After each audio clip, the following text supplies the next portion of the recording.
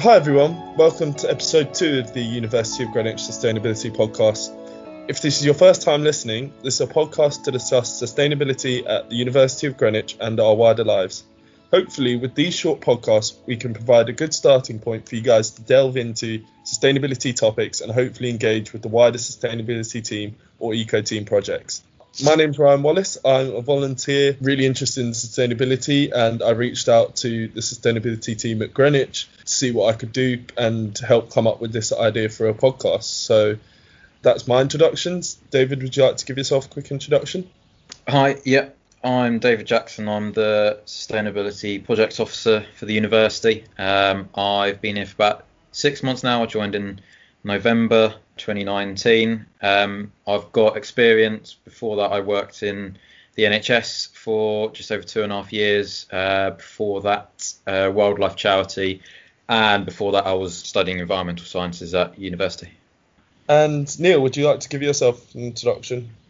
Yep. Hi, everyone. My name is Niel. I'm a second-year law student. I work with the University of Greenwich as the Sustainability Projects Assistant. So I work with David in the Sustainability Development Unit. And I'm also the GSU Officer for the year 2020 to 2021. Great. So as with each episode, we'll have a fun environmental fact. So the fact for this episode is a glass bottle made in our time will take more than 4,000 years to decompose. Just something to think about. The topic for today's episode is studying and working from home. So we're lucky here, we've got a member of staff and a student that can give sort of both sides of the difficulties with working from home. In line with the social distancing guidelines, as this podcast is being recorded mid-April, so many of us are working from home now. Some have found this a refreshing change, whilst others have encountered challenges by not being able to see their colleagues and course mates daily. Many of us are somewhere in between. David, what have been some of the biggest challenges you have encountered while working from home? Yeah, so I think the major challenges were initially sort of getting into a routine and ensuring that as a member of staff we were still connected with our colleagues and the students that we were supporting as well.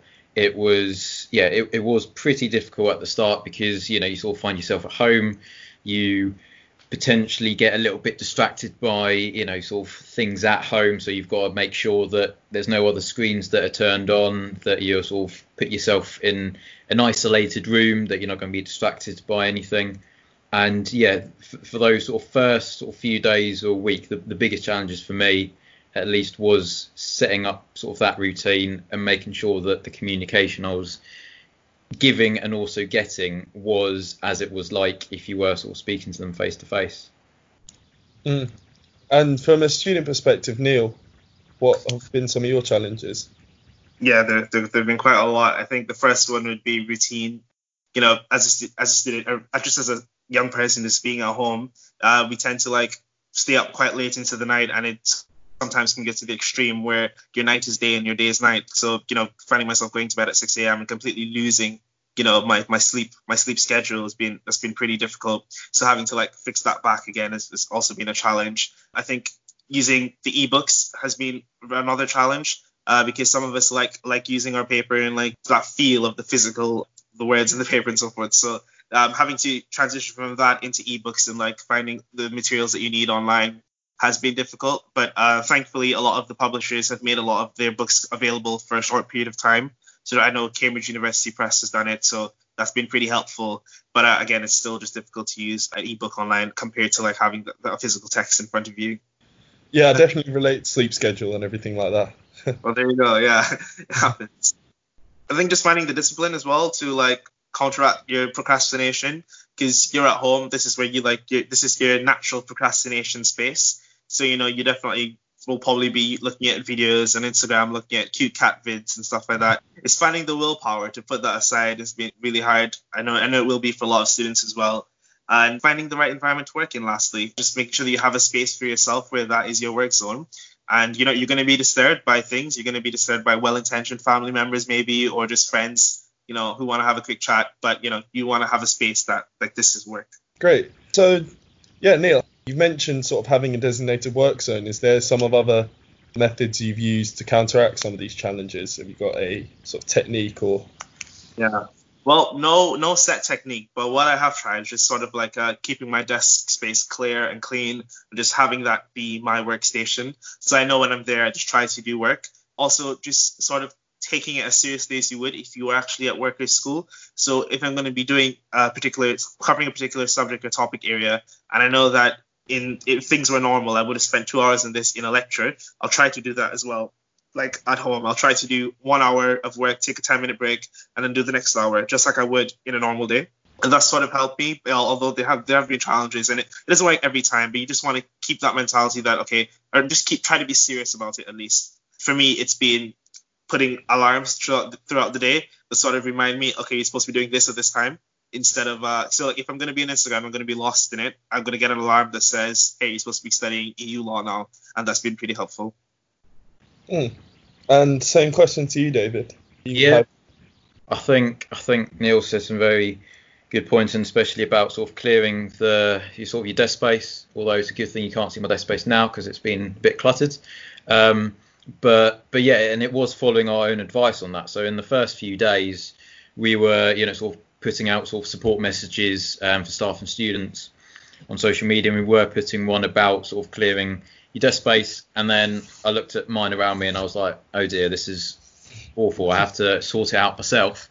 And I did do that, and it was much better. And it does actually help productivity as well. If you've got sort of a clean environment as you would do sort of at work or if you're learning, then that does sort of push you to stay in that routine. And it was also sort of, as Niel mentioned, maybe I should try the alarms in a routine, but it's making sure you get away from the screen as well. So there was a period early on where I didn't go outside for 4 days just because I was sort of working a lot of the time, and then I was like, oh well, just stay on my computer and use that as my spare time. So I didn't go out for 4 days, and then I was like, no, I need to make sure I go outside. And then when I did, the benefit of the fresh air and nature and hearing all the wildlife and the birdsong and stuff, actually I was like, wow, this is amazing. This is just what I needed. I shouldn't have waited 4 days to do this. I should do this every day. And since then I've tried to keep that up as much as possible anyway. Great. In normal life, I know in my job, I can just easily turn around and ask a colleague, or Niel, to you, when I was a student, I could just turn around and ask a course mate a quick question. How have you been keeping in contact with your colleagues and course mates when you can't just pop over and ask them a question in person? Yeah, you're right, Ryan. It's quite the challenge. I think in person, they're like different types of friends. You have the ones that are just your course mates, like these are your academic friends. You talk to them about things on your course only, but they're not so involved in your personal lives. And then you have your personal friends, which you might have on your course as well. And those are the ones that you probably will stay in touch with a lot over the course of the lockdown. But getting in touch with those friends who are like about your course it's been really difficult, because some of them you might not have their contacts for. You just see them when you go to a lecture or a seminar, or just when you're spending time between classes in the library together. And talking to those lots of people have been quite difficult for me. It's been difficult to do work online with them, but you try your best. You leave whatever questions you can online. Yeah, if they reply, they reply, and that's been the extent of it really. But also it's also been like helpful to sort of learn how to figure things out on your own as well, just to be a bit more independent in terms of your study, because it's not everyone has the time or space to be as interactive with you, because everyone has got their own like concerns at the moment, and understandably really. Yeah, and David, as a member of staff, how has that been a challenge to you? Yeah, likewise, it's sort of making sure that you do, as a member of staff, keep to meetings. It's not a question of, well, you think they're at home so they're not working. Everyone is still working, so sort of keeping that contact, making sure you are keeping at those timings, utilizing sort of if it's Microsoft Teams or if it's sort of Skype Business or friends, sort of things like house parties, just to make sure you've got that contact. And even though we can't see them sort of face to face or physically, actually being able to see someone, even if it's virtually, is quite a nice thing anyway. So you're not just sort of picking up a phone or calling them in these times. Virtually seeing someone still has that benefit of you can gauge how they're doing, sort of speak to about work, but also potentially a little bit of personal life as well, just to sort of see how they are. It's sort of been challenging, but there has been positives out of it as well. Yeah, I think I agree in the sense of, there have been some positives. That leads on quite well to my next question. Yeah, what are some of the other positives you found when working from home?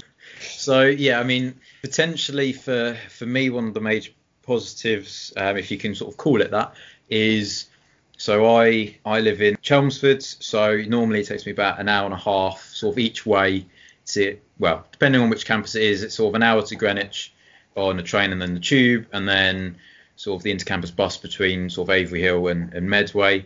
So it could be sort of an hour, potentially up to 2 hours each way every day.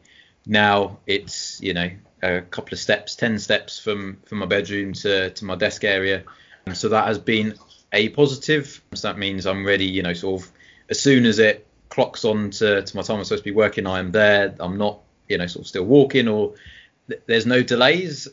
So that has been a positive. One of the other ones is kind of a minor one, is probably with a student as well and in sort of personal life, but as a staff member, because we've got in the sustainability team a lot of projects, it means that some of the smaller tasks get pushed down the list. So kind of reorganising folders, making sure you know where everything is, little things like that. And actually being able to get a handle of that has been quite important, because now we've got a handle on those small things, it's actually led us into some of the bigger project changes as well. And that's kind of the positive that I've seen from it, from a work perspective. Great, thanks, David. And the same to you, Neil. Have you found any sort of positives out of this situation when working from home? Yeah, I think that one of the positives is the same as it would be for any online course, which is being able to work at your own pace. So on your regular timetable, you have a fixed time, 9 a.m. on a Monday, that you'd have to get up, probably pretty drowsy to get to that 9 a.m. lecture. But being at home now, you can do that 9 a.m. lecture at 1 p.m., which is so much easier for a lot of people. So getting to work when you probably feel best to work has been a really big positive, because I feel you can be a bit more productive when you're more awake than you would be sleeping in the 9 a.m. So that's been a big positive from academic work at home. Great. So, David, you mentioned specific projects have sort of been pushed forward due to being able to prioritise smaller tasks. Could you give any more specifics about your job that have been made more difficult or that have changed since you've been working from home as a sustainability officer?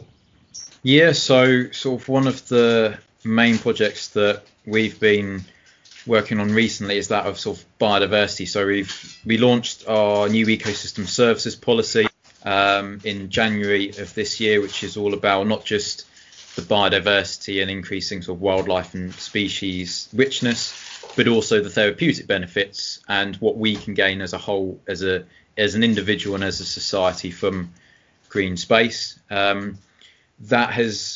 still able to progress that in sort of some areas, but in terms of, say, Avery Hill and the community edible garden that we have, that has proven more difficult, because normally we would be out there, we would be physically working on the area, we would be sort of bringing in volunteers to show them that space, and we have been able to do that virtually. So we've been able to hopefully establish a partnership for when the lockdown ends to get some support for that area, but it is difficult because we're not physically there, so we can't physically see what's going on with it. And likewise with some other projects, so sort of furniture reuse and looking at sort of storage areas, we did a big bit of work on enabling sort of staff to know about the benefits of reusing items, how to move them, relocate them across campuses.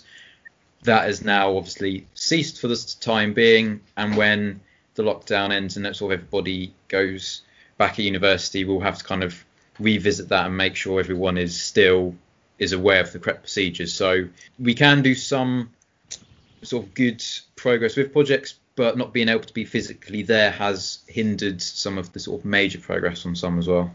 Of course. And Neil, as working in part of the SU, have you found any sort of changes to your job that have been affected by the working from home situation? Yeah, I'm not quite sure yet what that's going to look like. I started with the SU in the middle of June, but there's some concerns right off the bat whether or not we're still going to be in lockdown then. And we do have a lot of events that come up early in the academic year, such as like Freshers Week, for instance, that we have to plan over the summer. So there's just a lot of concerns around how that's going to work out. There are a number of training days. I have a training day coming up in a week or so. I'm not too sure, what that's going to look like. So that's been severely disrupted. But I'm pretty sure that we're going to figure it out, do as much as we can online. And that's from the SU side of things. Great. So just as my final question, what piece of advice, just one piece of advice, would you give to students or staff members struggling with this change? Right. So I think the students should remind themselves that it's not summer quite yet. We still have exams coming up and our final courseworks to finish. I would recommend people sort of separating themselves from their phones for a little bit while they're doing their academics. Make sure they have a set amount of time to dedicate to their studies. I think also making sure that you check your Moodle notifications and ensure that you stay engaged with your course as much as possible. That's really, really important. Yeah. And same question to you, David. Yeah, likewise. I think, it's sort of for staff, it's being aware that, for staff members where or sort of all working remotely, we are still there doing our work. We can still support each other in various different projects and we can still communicate. And there are obviously new ways to communicate. So it's utilising those methods. University life as a whole is still occurring, even though it's in a slightly different way than was a few months ago, whether that's sort of students and staff. It's just sort of remembering that, we are still a university as a whole and we are still sort of trying to support everyone as we can. Fantastic. So I don't have any other questions for today. Again, thank you, Niel, and thank you, David, for joining me on this podcast episode. And if, as the listener, you want to find out any more about the University of Greenwich sustainability, the website is www.gre.ac.uk/sustain, where there'll be upcoming initiatives that you guys can get involved in. Thanks, guys. Hopefully speak to you soon.